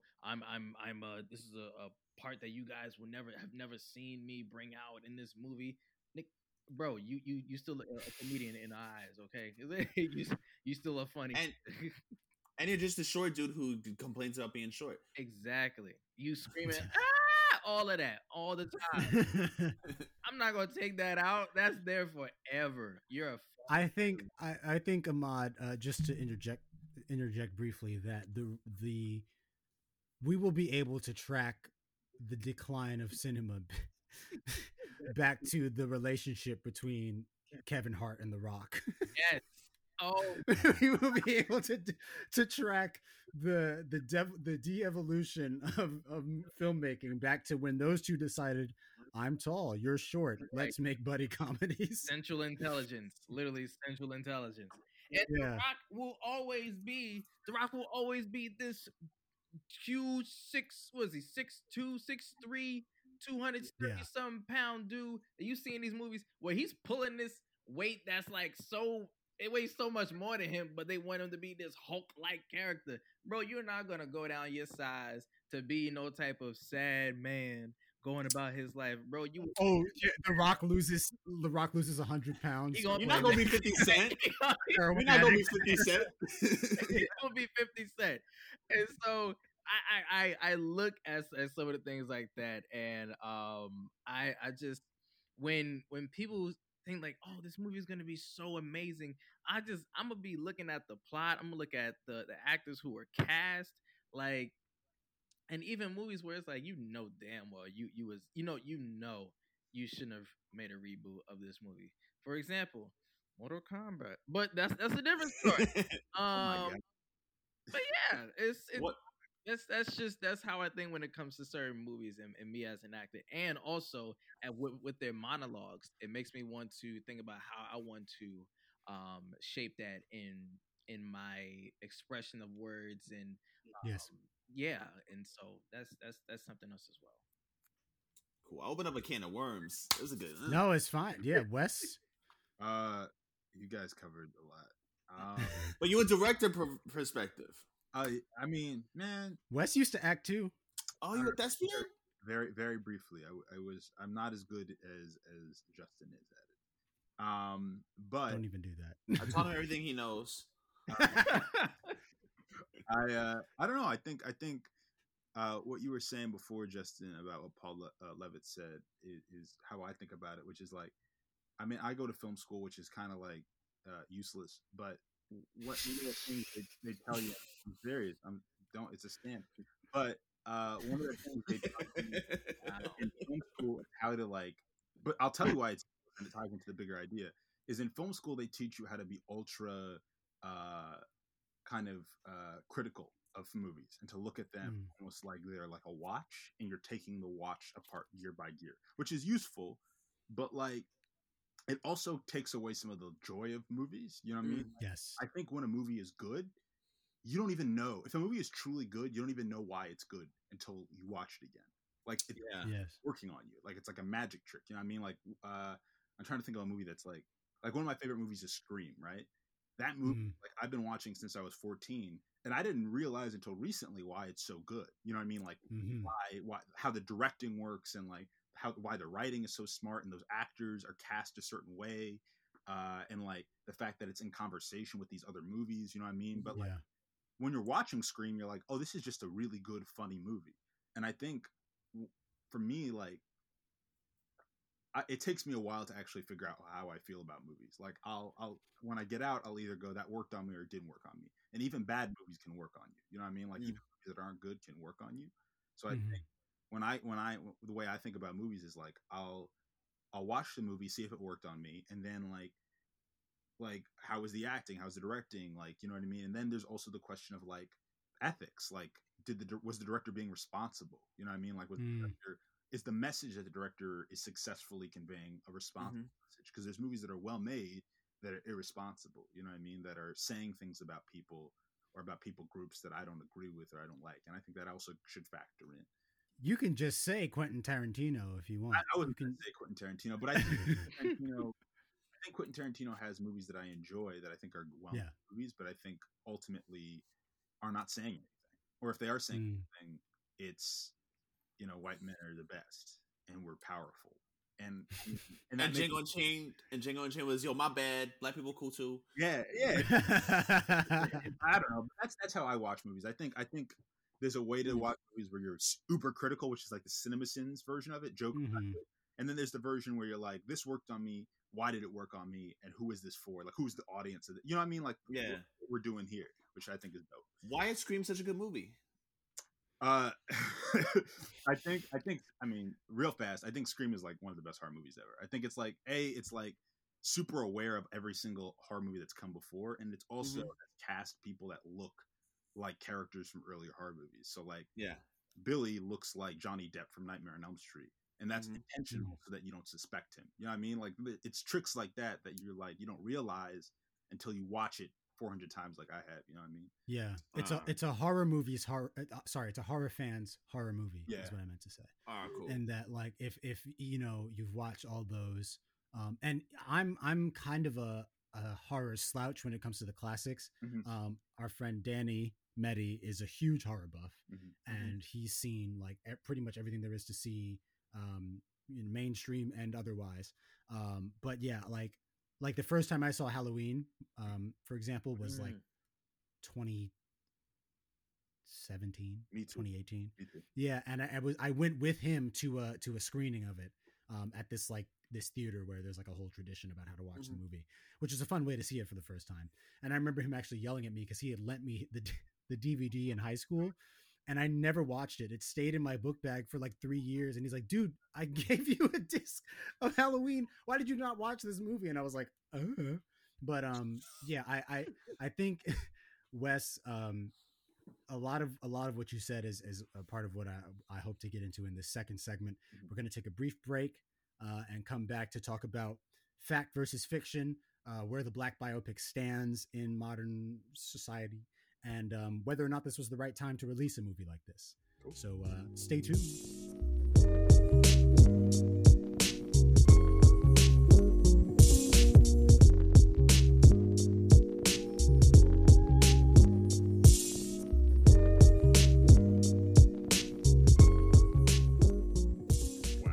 And we're crazy. Back. Texas is insane, right? No, I just saw something, and it's just this girl in a parking lot, the empty parking lot, empty. Her car's the only one in there. Her car's the only one where a bunch of water just dripped on down to her car and froze over it like Sub-Zero. Just shot. What's happening down there is like, that's like I don't know. It's like the day after tomorrow. Like it's insane. And I posted some screenshots on my story from this article, this op-ed about Ted Cruz leaving and bitch. You went to Cancun. Yeah. Like he could have at least I don't know. That's the most disrespectful thing to do during a climate crisis is to go to a place that's the opposite of that effect. Yeah. Like if he had gone to Canada, that's like okay, but he went to Cancun because he wanted to be warm. Because my daughters wanted a vacation. You don't have enough discipline as a father to say not right now, hun. Exactly. He let Donald Trump call his wife ugly. He didn't only call him ugly. He called her a dog. Yeah. Ooh. Yeah. I remember this because Chris Cuomo was like Ted Cruz came on talking crazy about Chris Cuomo's brother, the governor of New York City. And Andrew. Why did you have that smoke for Donald Trump, who called your wife a dog? And right. Yo, Chris Cuomo is not someone you want to piss off. I feel like that guy probably benches like 250 easy. Mm-hmm. Nah, for his warm up set. Chris Cuomo got hands, yo. Like that's an Italian man. Yeah. Yo, you walk into an MMA gym on Staten Island and you find him working the bag in the back with a Carhartt hat on. Just that's Chris. Yeah. Him and John Bernthal are training partners and shit. Yo. That's good. Well, no, good pull. So it'll be John Bernthal as Chris Cuomo, and we'll have like Bobby in the biopic about COVID-19. Well, but if you did that, it would just be like if Bernthal played Cuomo, it would just be Chris Cuomo like licking his lips a lot on the camera because that's John Bernthal's thing. He's always like, he's like a good actor. John Bernthal. No, he is fantastic. Bernthal kind of gives me. I was watching Raging Bull and young De Niro. Yeah, Bernthal vibes. I can't wait, yo! I cannot wait for that Sopranos movie that they did. Oh, yeah. Is he in that? Yeah, he's playing one of the OGs, the OG. He better be. Oh, shoot. Yeah, Yahya is in that too. Yahya Abdul-Mateen. I might be wrong. Fantastic. He's working this year then because he's doing Matrix as well. There's like 10 roles for black men in Hollywood, and Yahya has like 5 of them. It's Leslie Odom. I need to see Ahmad as Nelson Mandela. Wait, it's Leslie Odom in the Sopranos movie? Yeah. Leslie Odom. Oh, got you. Okay. Well, but that's another one who was just in One Night, which we can sprinkle in a little bit here. But yeah, I hope y'all enjoyed that little interlude. Circling back to Judas and the Black Messiah. So yeah, I've been really kind of pensive about this idea of the biopic in general, specifically the civil rights era, which has been ripe for filmmaking for the past 50 years or something like that. I still haven't seen Malcolm X, but really? I know Wes, you have. Wow. Yeah, why not? Wow. You hate it was just one of those. I am racist, yes. Plymouth Rock landed on us, motherfucker. So it was one of those things where there's a lot of movies in this house, but growing up, obviously because of how conservative my parents were when I was younger, there was just certain stuff I didn't watch unless like I snuck it. And Malcolm X, like, obviously that's like an important historical film, but I guess they also thought it was kind of violent. Maybe there's, some language in there, stuff, and it's long. It's like 3.5 hours. They were like, our child isn't going to sit through this. And then as I grew up, it's just one of those things like The Godfather, for example, that like I kept missing. and I've seen The Godfather, but I saw it later in life, like when I was 16. Although at the same time, there are movies that like a lot of people have seen that I'm glad I see when I'm an adult because I'd like to understand them. You know what I mean? The first time. So when I do finally watch Malcolm X, which will be sooner than later, I just carve out the time for it. But like, I'll have an understanding of it that's greater than me watching it even in high school and being like, I mean, Denzel was good, but I don't know where it sits with all the other stuff that, you know.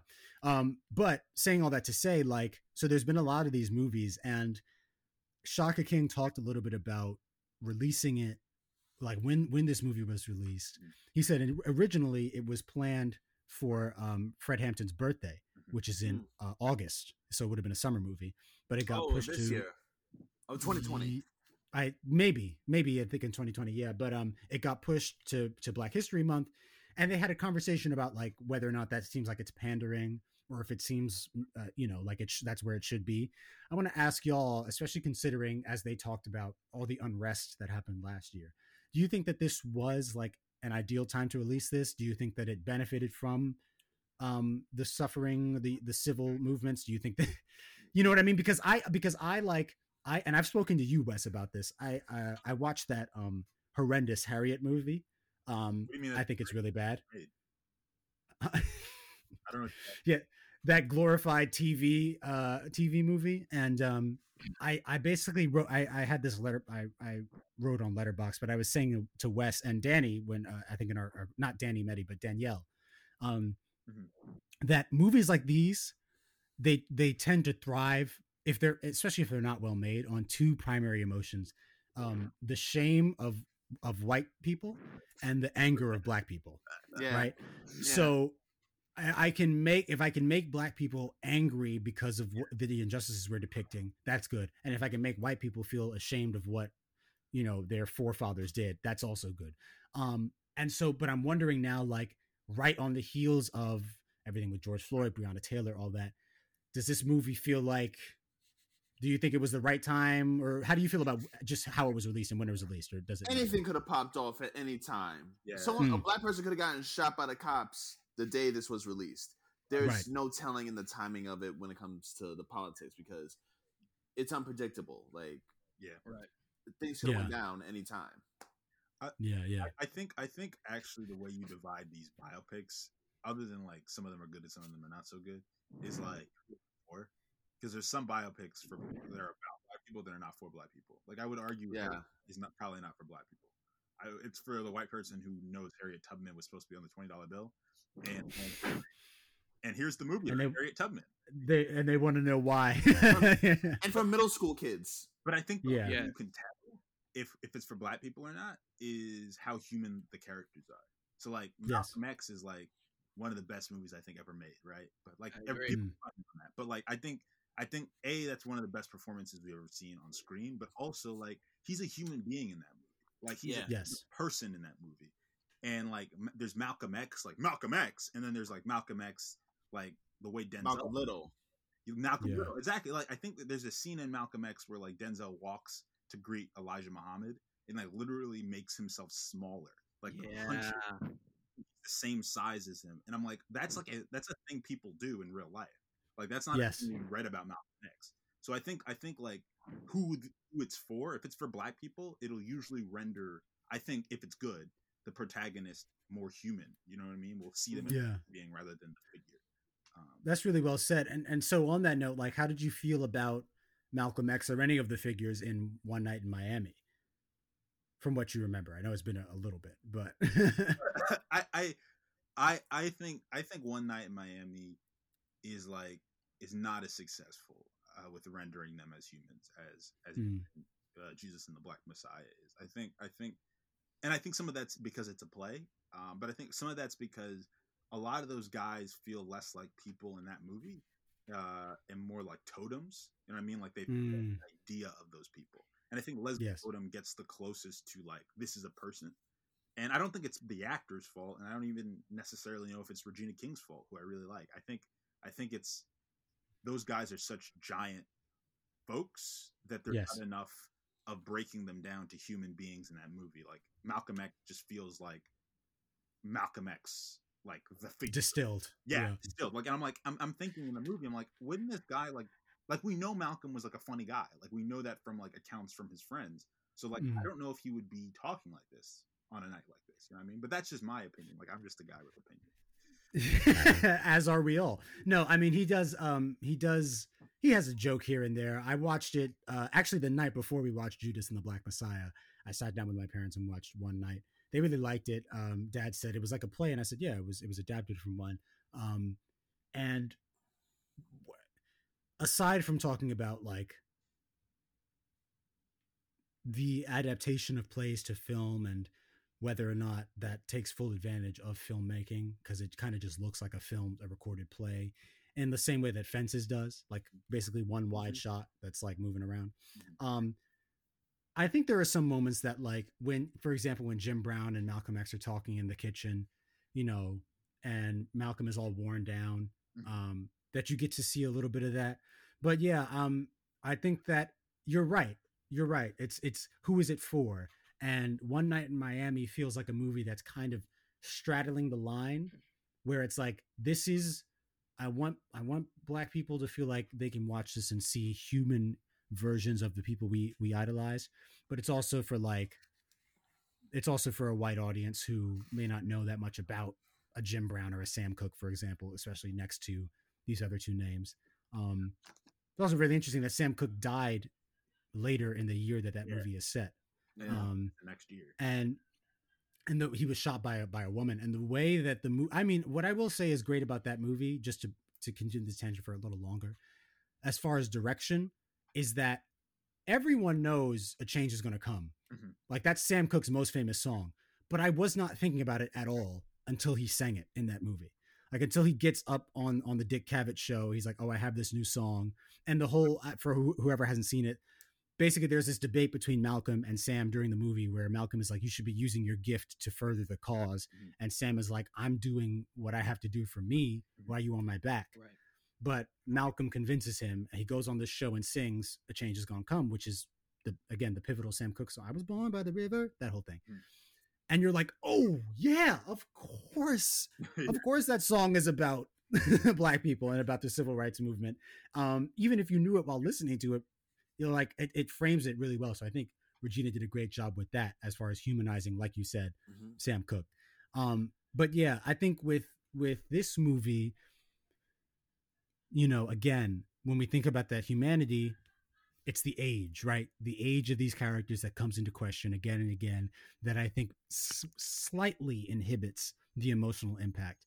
I watched two little documentaries. One was the one from 1990 that I sent to the group chat, Jude and Ahmad, about COINTELPRO. That was just going through the facts of what happened. Of course, Bill O'Neill took his own life some years after what happened, which you can imagine the guilt that he was racked with. When that documentary came out, Eyes on the Prize came out. Yeah. Yes. He ran in front of a car. Yeah. Oh, that's what it was? Yeah. I thought, I guess they didn't talk about it. I assumed he might have shot himself or something. They talked about it at the end of the movie, I think. Yeah. At the end of Judas. It was. He just ran in front of a car. Yeah. 1979. It was that evening, the same night that came out. Here it is. I have it. In the early hours of January 15, 1990, O'Neill ran into traffic on Interstate 290, was hit by a car, and killed. He was 40 years old. Oof. Earlier in the evening, he'd been drinking and attempted to jump out a second-story window, but was pulled back inside. Yeah. His wife claims it was an accident. Yeah, but it says O'Neill himself never felt like it was a betrayal of Hampton or the group, later recalling, I had no allegiance to the Panthers. I mean, you got to think about and maybe this is part of what Angelica Bastien was talking about in the review. You have to think about the depth of of dishonesty in this person. Yeah. That recruited as a kid, injected into the Black Panther Party as a sleeper cell or whatever you want to call it. And then continues after the fact, with this whole, because he has this twisted sense of allegiance to Roy Mitchell. Yeah. And I don't even know if he's thinking about it on a black and white thing. I think he's just thinking about a me and everybody else thing. Shaka said something very interesting where it's I think that Fred Hampton and Bill O'Neill were both searching for power and freedom, but they were going about it in different ways and they had different definitions of what it meant. And I think ultimately O'Neill was someone who wanted, he was looking for a form of freedom, like we all are. In a sense, he wanted to live his life on his own terms, but he was forced to make decisions that cost other people their lives and their freedom. Yeah. I think the way you like put it there actually made me think. I feel like in a lot of ways, and maybe this would be strengthened. We keep coming back to the age of stuff, but I think when you take that story on the page, that's like a childhood's end like movie. You know what I mean? Like that's the kind of movie it is, because all the Black Panthers are supposed to be no older than 25. You know what I mean? And they're all and this idea of like the bastard children of the country who have lost their parents, who are like Martin Luther King, Malcolm X, Medgar Evers, all these major figures have been killed in front of them, and now they're 23, and they're like, what do I do? Like, I'm in danger, and we're watching them either align themselves with the feds or die. You know what I mean? Like, and I think that's an interesting story that the movie kind of circles around. I'm sorry, go on. No, that's great. Watching this, I was like, no wonder heroin and crack like ran the streets, like no fucking wonder, because all the trauma that you're just watching. You're 23. We're 23 years old. Yeah. You know, we're the same age as these dudes, getting popped, but not just like on like regular, like, I mean, it's not regular for like gang warfare to go down or whatever, and that's still traumatic and terrifying.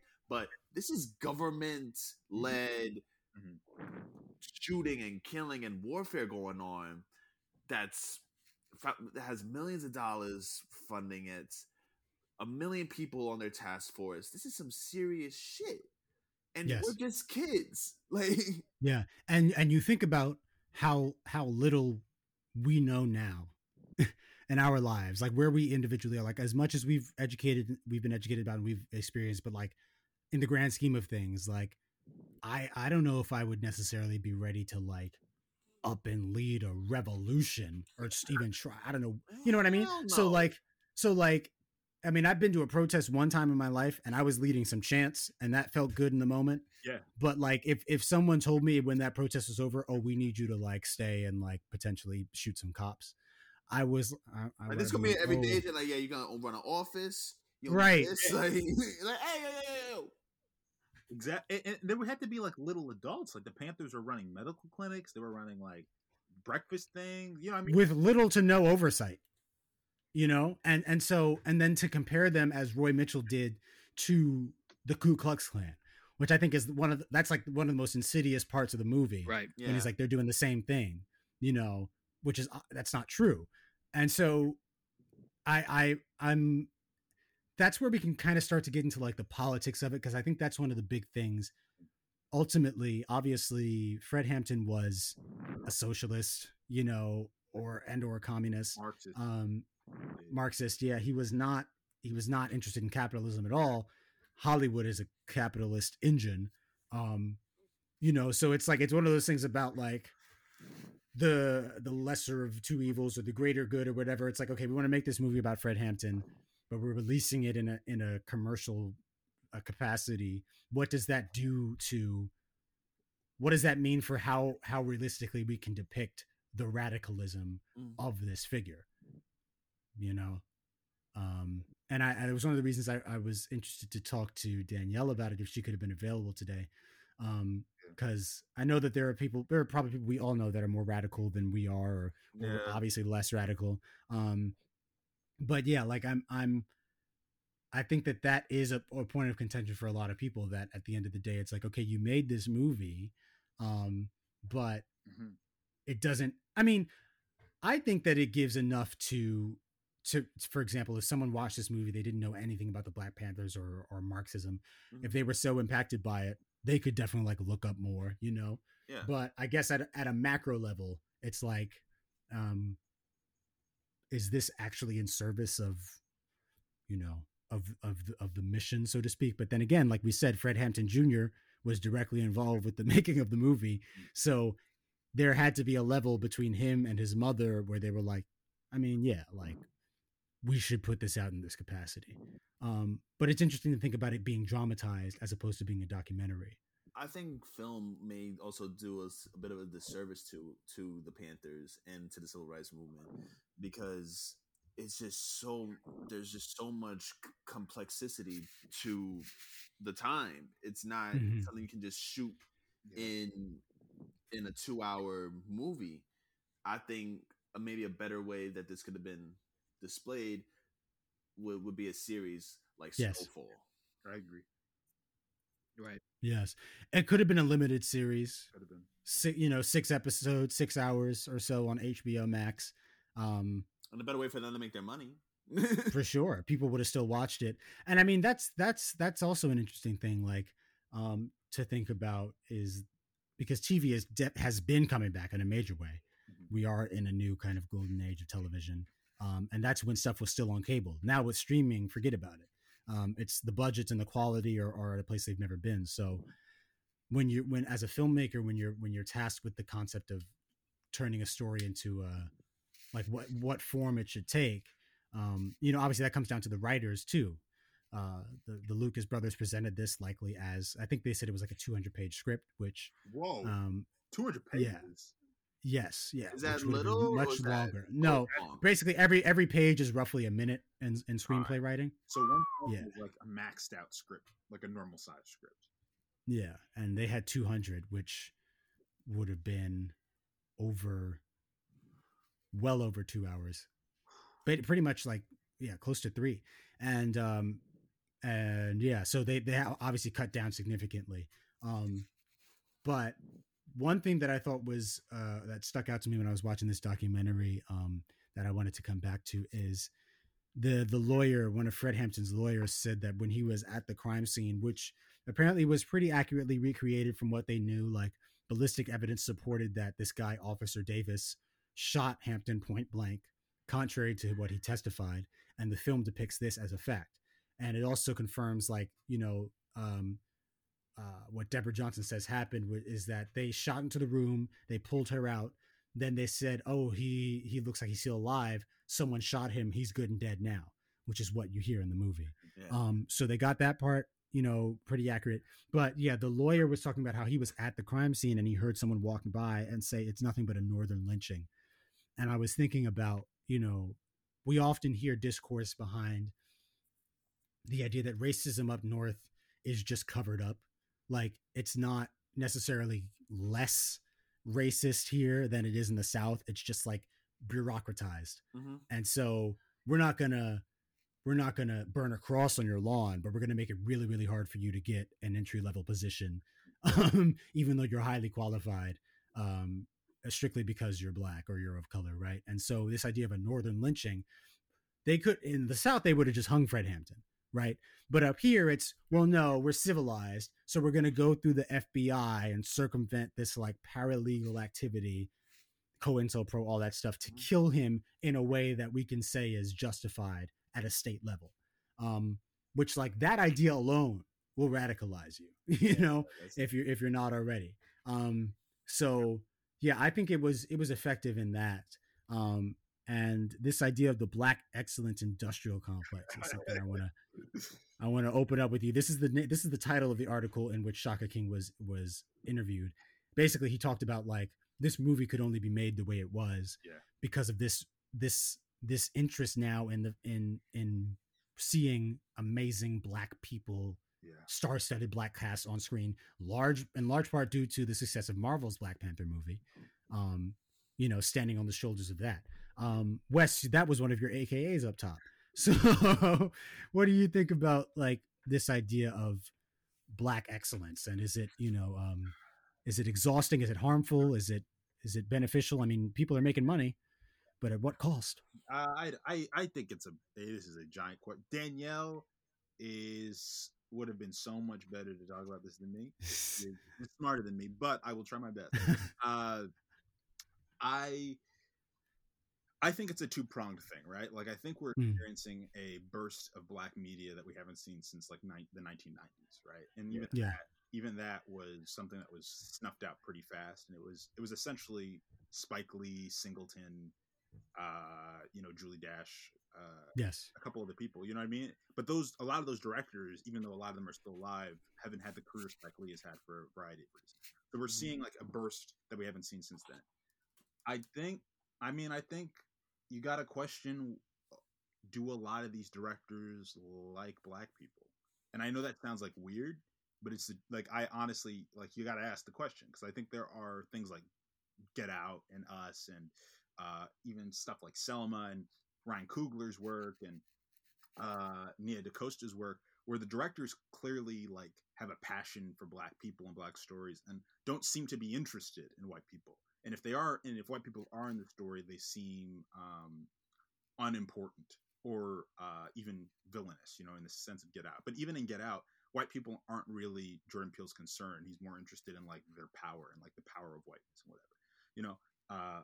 But like, I think there are directors who have ridden on the coattails of those guys, who have also brought in this black excellence movement, whatever you want to call it, that I think have created work that is not for black people, that is like black aesthetically, but is not really for black people. And I think you even see white filmmakers doing it now, you know. And I think it's two pronged, because you get the door opened for a lot of black filmmakers who are great in a way that we may have not had before. I mean, I'm not going to lie. Like, if I get any moniker of success in this industry, it's because the door has been creaked open for me to walk by these people. Like, I'm not going to diss the whole thing because it might contribute to any success I get.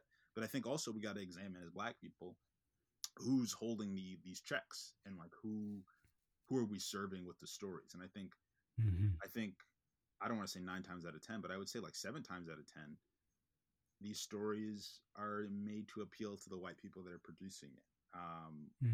Fortunate. It doesn't mean we can't enjoy it, but I think, you know, it's just the industry we're in. You know what I mean? Y'all, right? Like, it's the industry. You know what I mean? Like, yeah. Like, we could say John Singleton was making movies for black people, and I believe that, but like, not everybody's John Singleton, and not everybody's Julie Dash, you know. But that's right. Yeah.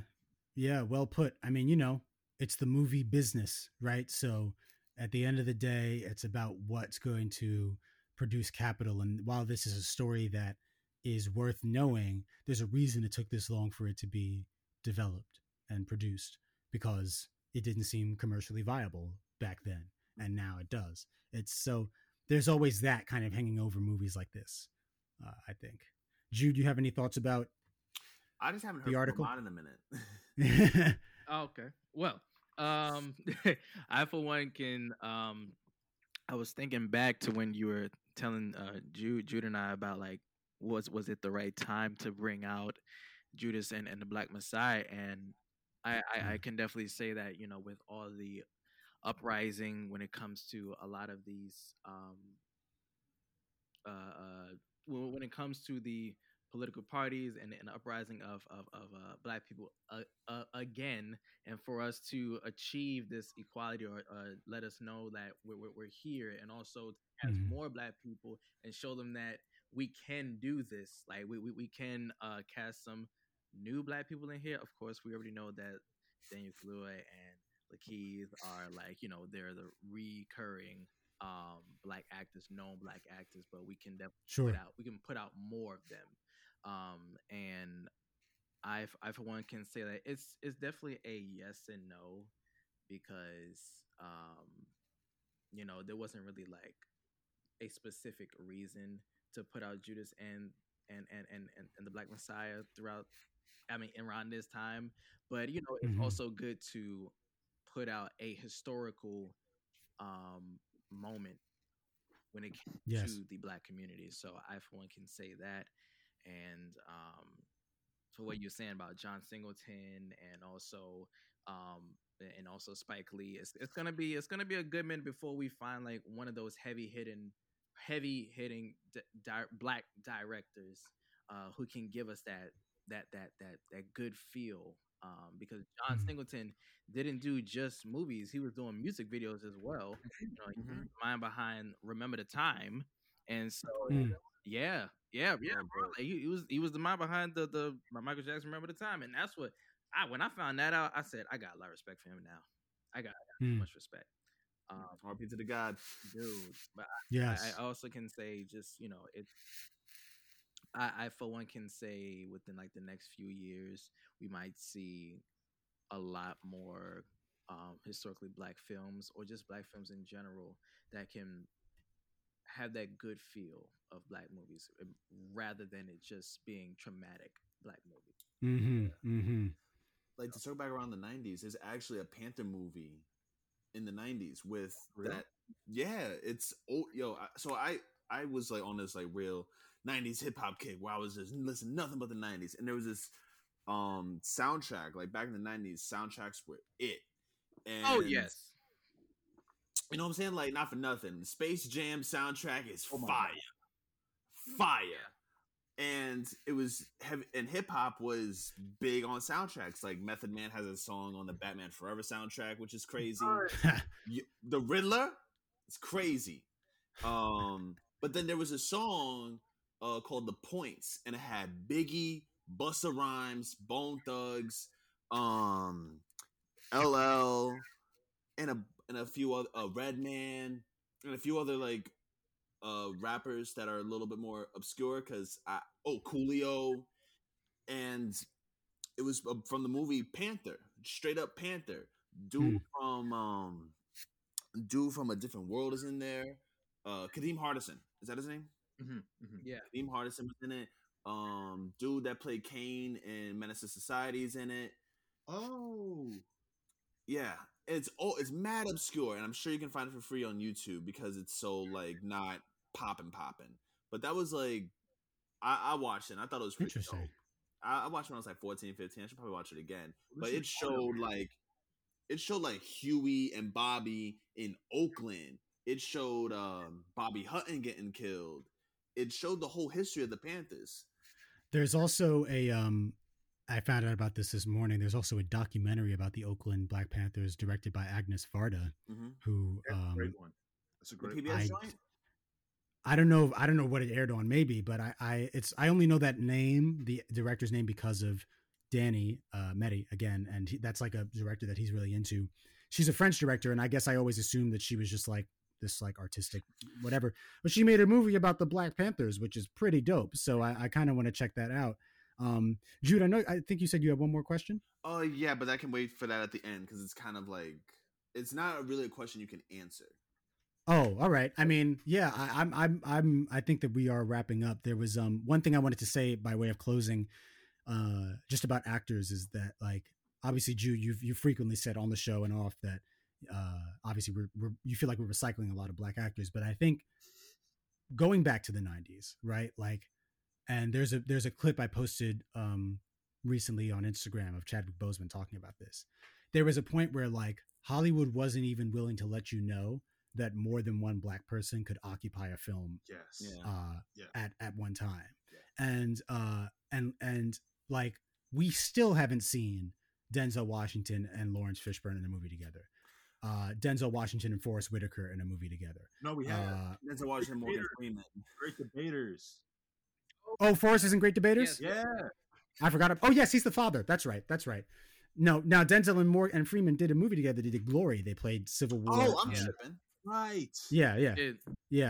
They did that. And Andre Braugher, I think, is also in that. But you see what I'm saying? Like, what I believe is that the industry has been trying to replace, like Sidney Poitier came out. Mm-hmm. He won the Oscar and they were like, there can only be one, you know? And that's what usually happens with raced actors, or women even, like, because you see like, okay, now Viola Davis is the Black Meryl Streep or the Black Sigourney Weaver. And she's just Viola Davis. She went to Yale just like they did. And I understand why people do that, because as human beings who like to connect things, and it's complimentary in some degree because you're saying, oh, I hold her at that level of talent, but it's also annexing her next to this person and saying that like she's like an extension of this person rather than being her own. Right. So I'm saying all to say that as much as I do want to see new faces every now and then, I'm glad that we're in an era where it's not weird to have Lakeith Stanfield and Daniel Kaluuya in the same movie, even though they're both big stars in their own right. I just want to see y'all. And I appreciate that. I appreciate that. But I think we're moving towards a time where we're experiencing a rainbow coalition, if you will, coalition of actors of color. So yeah, I just wanted to say that. But I'm interested to hear your rhetorical question. If we were in William O'Neal's position, what would we do? Oh boy. Oh, And let's put ourselves in the same. Exactly. We're 17. We don't know what has gone on in William O'Neal's life with his parents. We don't know what the fuck they at. But what would we do? Jude, we're seeing the same. We're seeing the same things he is. This is the question. This is the question because it's like I'm gonna keep it a buck with you guys. I'm doing the same thing as him if I'm 17, and I'm gonna get I'm gonna get thrown in. But that's the thing that's the trick of. I mean, it's the trick of America, but it's the trick of the movie. Is like, is they have set this kid up to fail. This kid is damned the first time we see him. Like it's over. This guy, as soon as he walks into that bar, his fate is marked out for him because the country needs him to be damned. You know what I mean? Like, so of course, all of us is gonna. I mean, I can't speak for everybody. But I would be a snitch because I don't want to go to jail. But also, at 17, you're not thinking about the liberation of every black person. If you're sitting in a police precinct, you know, I think about your liberation, bro. I've been this one black person right here.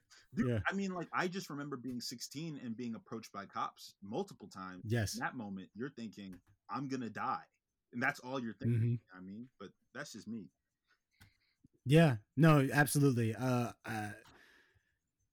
Fred Hampton is an exception that proves the rule. Yeah. Which is that he was so beyond his years in terms of maturity and purpose that, like, that's what made him stand out. That's what made him such a threat. But also, for lack of a word, ignorant with his words. Like, he didn't know how. Like, he knew how powerful it was, but he didn't know how real it was. Like when he said, "Kill the pigs, do this." I see what you mean, and right, getting messed up. But when Lakeith comes up with the bombs, he's like, "They're gonna bomb us. Ain't you out your damn mind? We ain't doing that." Right. So I see. Like he's not aware of how his words are impacting other people. He's not necessarily. Yeah, I don't. Although be like, "Yo, you ignorant bastard." No, he's not aware of how powerful he was and how literal people are going to take him. Well, innocent in a way, because he was. I mean, like, 20. Yeah, like the difference between innocence and ignorance is like choice, right? Because I think ignorance starts out as innocence. We're all born not knowing anything, but then as we learn more, if we make a conscious choice to remain in that lack of knowledge, that's where it becomes ignorance. But but also you're the leader of the Panthers in Chicago, and you should kind of like be aware. But also, he didn't have a Yoda. He didn't have Huey Newton's phone number or Bob. No, Huey Newton was in jail. He didn't have like Bobby Fields or Angela Davis's phone number right there. Right. He can't text them right now. Like, yo, I need to say this. Right. But do you think that? I feel like he knew. I mean, I don't know Fred Hampton personally, but I feel like there's part of it that we keep saying he's a kid. He's like our age. He was our age, right? Yeah. He probably had a power that we don't know what it feels like to have that kind of power. You know what I mean? Like, which is the power to speak and to be that smart. But like, I think he knew his days were numbered, and I think he knew that no doubt have an impact. I don't know if he was ignorant of it, but I think in the way like teenagers or young adults are like, I'm ready to go. Like when you're you're like I'm boldness. You know what I mean? Like, bold. Heart. Like, I don't want to use a negative word like that, but let's say like heart, like a heart of a lion, like a gladiator or something. Like, I'm gonna go out for this. Well, go ahead, Amon. Well, I mean, this was what he was talking about with the leader of the Crowns. Like, you lead a large group of people. Like, you have all of these supporters with you. And he told him, he was like, we're all gonna, like, you and I, we're gonna get shot. We're gonna die like one of these days. But we have to keep going. We have to keep going. And I get it when it's like you 21 years old and you're leading a large people that follow your ideologies and your and how you move.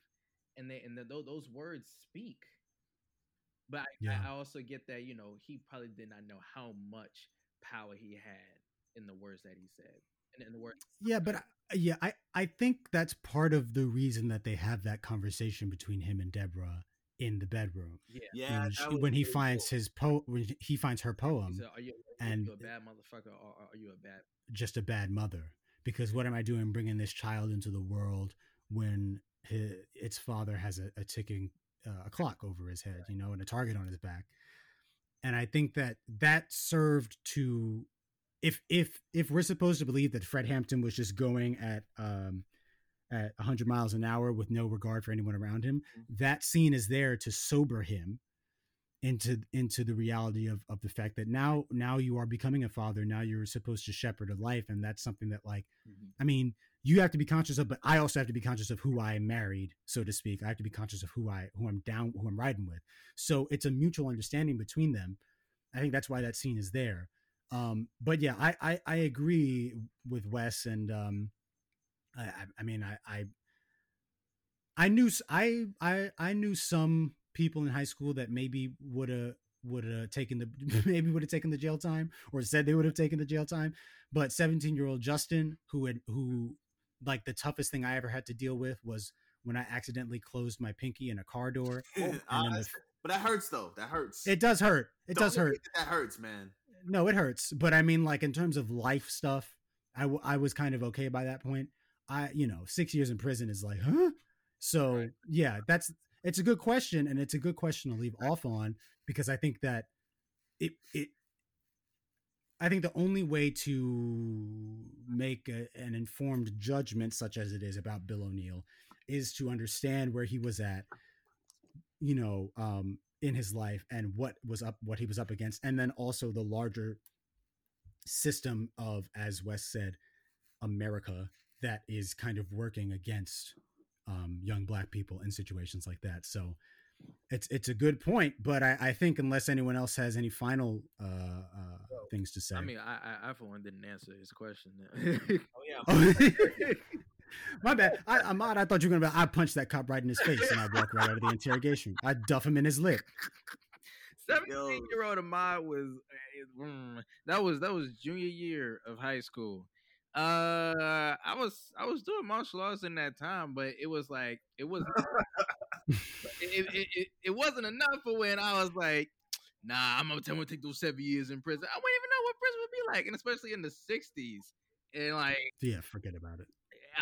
Man, it's like I'm it's like all the things I was saying in the beginning of this whole podcast is like, if I was in that situation, I might have to do the same thing. It's because it's so hard. Like, we've never been in that situation. You either do. Hopefully, we're never in that situation. Yeah, right. You either do 6 years, or you betray an entire party that is for the community, for embracing and making sure a certain community is cared for. And you need to betray that whole thing, and you will be heavily compensated. And then you're like, oh my God, that's a lot of money, right? That's a lot of money. I can have for myself. But question, because I don't think we brought this up. When it came to Lil Rel's character at the bar, oh my gosh, that was dope. I was like, I love Lil Rel. I said, none of us really brought this up yet. I was like, you're right. Because I saw his name in the credits, and I was like, what is he doing in this movie? Yeah. And then he popped up, and that was great. So I was like, he was like, oh, I want you to slip this in his drink there. He was like, bro, like, who are you? And so he was like, oh, I thought you was that FBI agent. And so when he went to a car and all that, he gave him the badge, and I said, his own badge. I said, no, bro. I want to know if that actually happened. Because at that moment, I just... That could have been one of Mitchell's other informants. That could have been what they were hinting obviously, at. Yeah. But a pimp? And like, remember when it was Judy, they were in the car with each other and all that, and he was like, oh, like, whose car did you say? He was like, I sold it off for some pimp. And so I don't know, that was, and in my head, it was a theory in my head. I said, wait, was that the pimp who he stole? And so he decided to back his badge or something like. I don't know. They traded. Yo, very nice reincorporation. Right. I didn't think about that now. Lil Rel's fantastic. Speaking of, yeah, like you said, Lil Rel's a better actor than Kevin Hart any day of the week. I was about to say. I mean, I don't want to say it, but yeah. I don't have to say it. You they had 3 Get Out guys in it. The 3 major guys in Get Out. They You're absolutely right. Yeah, bro. You're absolutely right. Jordan Peele sitting there like this, like, yeah. The audience can't see, but because there's the sun is setting, Jude just sat back in complete darkness because he's backlit. He looked like a supervillain. It was fantastic. He looked like Thanos in space. Oh, or Dark Side. Yeah. Yeah, exactly. Which, you know what? This isn't the podcast. But yeah, I feel like the final word is like I definitely feel like I would have done the exact same thing because Zero Mind is too pure and it's too vulnerable for anything like that to be put in a situation which is so it shifts history itself. Yeah, like what he did shifted history. You're not even aware of the scale of what it is you're doing, right? And he's not the only like minor to be recruited by the cops. There's I found this out yesterday, and I had to just bring this up. There was Richard Aoki was a Japanese revolutionary in the 60s out in the West Coast. He armed the Panthers. The FBI had him as an informant. The dude who gave the Panthers their guns was an informant for the FBI. Yeah. That's crazy. So he also shot himself in 2009. Oh my gosh. And I think there was this there was a journalist, forgot the journalist's name, but he was talking to him and he was like, "What?" There's recordings, and he sued the FBI to get all there's 4,000 or 5,000 pages of information from from his time as an informant. The FBI is still yet to put those out, and he won a case against the FBI to get this out. But they're like, we don't really got to put this out. Like, what are you talking about? But just the fact that they're taking minors, children, like, yeah, they're young adults, 17 or whatever. Just because you can get a girl pregnant, don't make you an adult. Oh, man. And yeah, and my sister just turned 18. Like best believe that like that's kind of the metric that I use whenever I think about young people. Is my younger people than I am. There we are. Is my sister who just turned 18 a few weeks ago would be completely in over her head in a situation like this. Yeah. So yeah, it's a question worth asking, and it's a question that the film definitely leaves you with, among others. But if all hearts and minds are clear, I think that's a wrap for us today, beloveds. If you want more Uptown love, you can find us on Spotify, Apple, Google, iHeartRadio, and YouTube. Follow us on Instagram and Twitter at HVO Pod and listen through our back catalog. This is our 22nd episode. Yes, we're keeping the train rolling. I want to thank Wes for coming on. On Clubhouse. That Clubhouse. Yes, we have weekly off the record, they're kind of weekly. It's whenever we feel like it. Conversations on Clubhouse on different topics and you might hear me, Ahmad, Jude, loosen up a bit. Maybe we'll say some things that we wouldn't say otherwise, But yeah, I want to thank Wes for joining us. It was a lot of fun having you back on, sir. Thanks for having me. And once again, I'll plug the Media Morgue, a soon coming film analysis podcast that Wes is co-hosting with me, along with our friend Danny Meddy and Zach Palomo, kicking off some time in the spring. It's better than Double Toasted. It's better than Few things are better than Double Toasted. I don't want to, in case Corey Goodwin ever hears this, we appreciate you. Corey Goodwin can get the heat. I love it. He can get the heat. Blow up, someone's gonna find these podcasts and they're gonna be like, they're gonna go through all your opinions about everything. Oh, right. They totally do that. That's exactly what's gonna happen. I'll definitely say that Cameron is the best rapper out of New York. I'll say that. And like, yeah. Well, I'll let you. Favorite rapper, Justin? Huh? Did you say Lil Yachty is your favorite rapper? Isn't that? Don't do that. Yeah. Nah, I thought Jennifer Lopez was Justin's favorite singer. Oh yes. Don't do that either. Oh my god. Y'all funny. This is why I'm ending the podcast. We will be back in March with 2 episodes. Stay tuned for updates on those. As always, stay safe. Whoa, sir. Songs of the week. Oh yeah. Songs of the week, man. We got through this whole depressing ass movie. My bad. We're all mad and shit. Black people getting shot. My bad. Let's do songs of the week. My bad. I'm sorry. I'm just thinking about this is going on 2 hours. I'm thinking about what we gonna do with Buzzsprout if they start yelling at us. Yeah. So, they can I don't know. Break it into two. we'll figure it out. But Wes, you're our guest. What's your song of the week? I had. Oh, go ahead. Go ahead. I thought you said Wes. Wesley Snipes. Did say Wes, yeah. Go ahead. I've been. I had to edit a sizzle reel today or this week for a project I was doing, and the song behind it was "Goodnight Gotham" by Rihanna, which is like the weird last track on Anti, the greatest album to come out in the last 10 years. And yeah, that is a big statement. Wow, that album is perfect. And then she decided to not make music anymore. So listen, that Fenty is hitting. It is. She kind of pulled a Lauryn Hill. And you know what? She kind of said, "Here's this, and I'm done." Minus the tax evasion. Goodnight Gotham, though. That's a good pick. Ahmad? For one, I can say that oh Lord, I just had the song in my thing. Oh my goodness. Okay, my phone is messing with me. So I was the song that I had on there was it's called Save Me by Remy Zero. And if people should know, because they probably watched this show called Smallville back in the day, it's the theme song. It's the theme song for the show. Shout out to my baby Bird, because she and we were just listening to it the other day, and it's fire. So Save Me, and also I'm adding another one, Cardigan by Don Toliver. I did two. What you gonna do?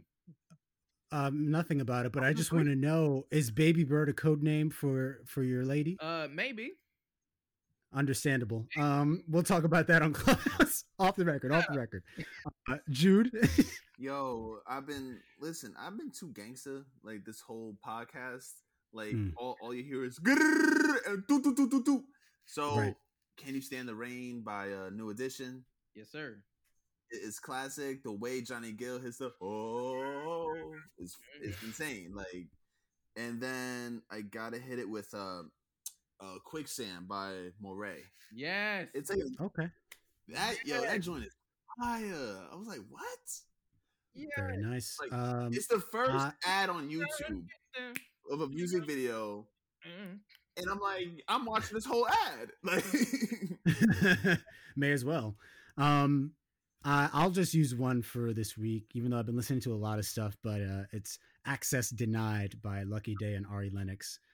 Off of his new EP Table for Two, which was kind of underwhelming for me, but I did really like that song because Ari Lennox, I'll listen to anything that she sings. So yo, be careful, watch your mouth, man. Watch your mouth, man. Whoa. You know who's listening, huh? You know who's listening. Relax. And on that note, now we've gotten that out of the way. Thank you very much for listening. Be easy. Deuces. Loving chicken grease. Peace, homies.